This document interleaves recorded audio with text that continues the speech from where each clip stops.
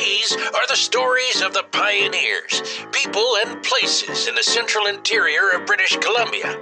Follow along with the tales written by local historian Barry Sale in the Williams Lake Tribune.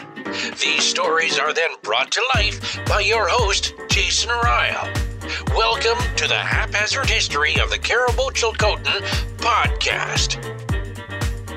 The town of Barkerville consisted of a hodgepodge of shacks, shanties, stores, hotels, and various other establishments, most of which had been hastily constructed near the gold diggings of Billy Barker and others.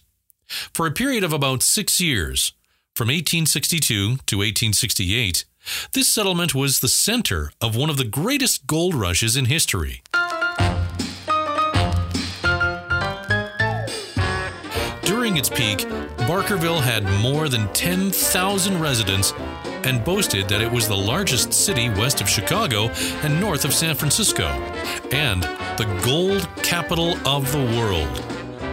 Its buildings were clustered in a haphazard manner along its main street, which meandered through the Williams Creek Valley. In Barkerville, as in most frontier towns of the time, every building was constructed of logs, sawed lumber, or a combination of both. There was no town planning, no distancing between structures, and no building code.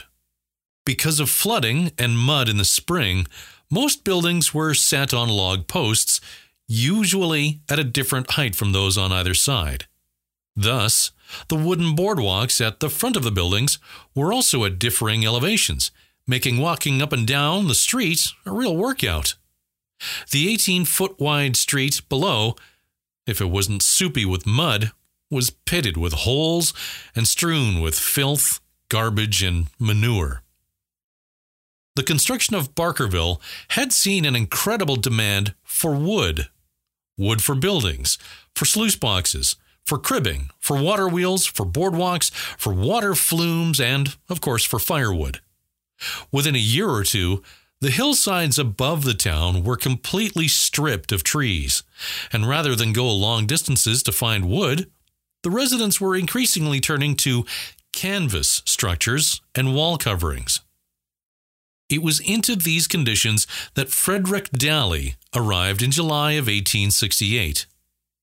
Daly, who has been called BC's Gold Rush photographer, had scouted out business opportunities in the Caribou the previous year, and had decided to open up a photographic studio in Barkerville. As well as being an excellent photographer, Daly also kept a meticulous diary, and much of what we know about the Barkerville fire comes from his personal observations. Although Barkerville did have a fire brigade, formed in April of 1867, it was more of a social group, and it had no equipment other than buckets. Daly quickly realized that a major fire was a very real possibility. Just a week or so before the Great Fire broke out, he was sitting on a side hill overlooking the town, observing a colorful display of northern lights. The next day, he wrote, in one single run-on sentence, I might add, "Whilst viewing this grand spectacle, my attention was drawn to the town which lay beneath me, where dancing and revelry was going on, by the number of stovepipes very close together coming through the wooden roofs of the building at every height and in every direction, that were sending forth myriads of sparks. Numbers of them were constantly alighting on roofs, where they would remain many seconds before going out. And from the dryness of the season, I came to the conclusion that unless we shortly had rain or snow to cover the roofs, for they remained covered with snow all winter, that the town was doomed." Daly tried to speak to the town fathers, but they told him that they were convinced that the wood used to build the town was different from other wood, and it would not ignite or burn easily. Otherwise, they said, the place would have burned down already, since numerous small fires had occurred over the years. Then, on September 16th, 1868, at 2:45 p.m., the unthinkable happened.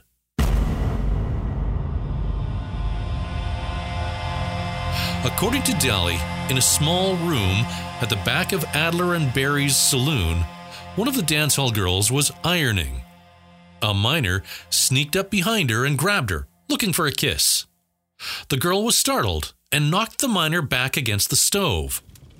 The pipe going up through the canvas ceiling was dislodged, and sparks quickly ignited the dry canvas fabric. A fire then spread to the roof, and in less than 5 minutes, the whole saloon was in flames. The next-door building, the Bank of British North America, caught fire as well, and the conflagration had begun.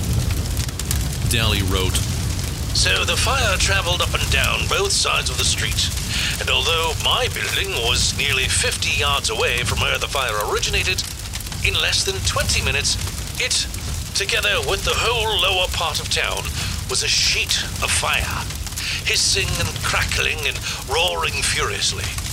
Blankets and bedding were seen to be sent at least 200 feet high when a number of coal oil tins, 5 gallons, exploded, and the top of one of the tins was sent 5 miles and dropped at the sawmill at Grouse Creek." The fire spreads so rapidly that there was no time to fight it. Instead, residents focused on saving what belongings they could. People loaded up their clothes, furniture, and merchandise and headed as far away as they could on Williams Creek.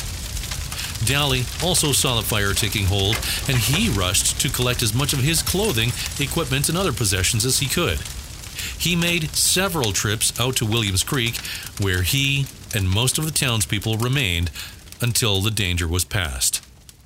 In the chaos of the evacuation, thieves and looters had a field day stealing goods from the wide-open shops. The fire burned all into the evening. Most residents spent a cold, frosty night huddled next to their belongings on the riverbank. In the morning, they saw what was left of the town. A total of 116 buildings had been destroyed. Much of Chinatown, at the top end of the village, had survived the blaze, as did a few warehouses and one drinking establishment, Scott's Saloon.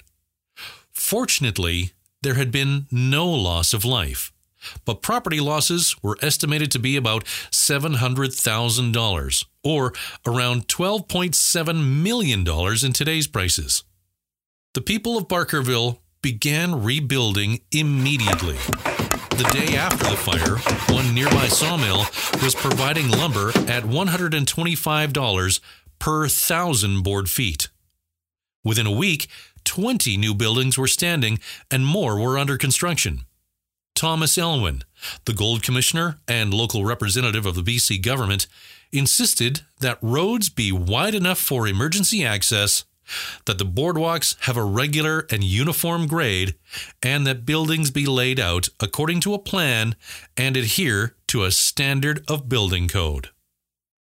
The Caribou Sentinel newspaper, temporarily relocated to Ridgefield, reported on September 22nd, "Already there are over 30 houses standing in symmetrical order on the old site, and the foundation of several others laid, and many more would yet have been in the course of erection were it possible to obtain carpenters and tools.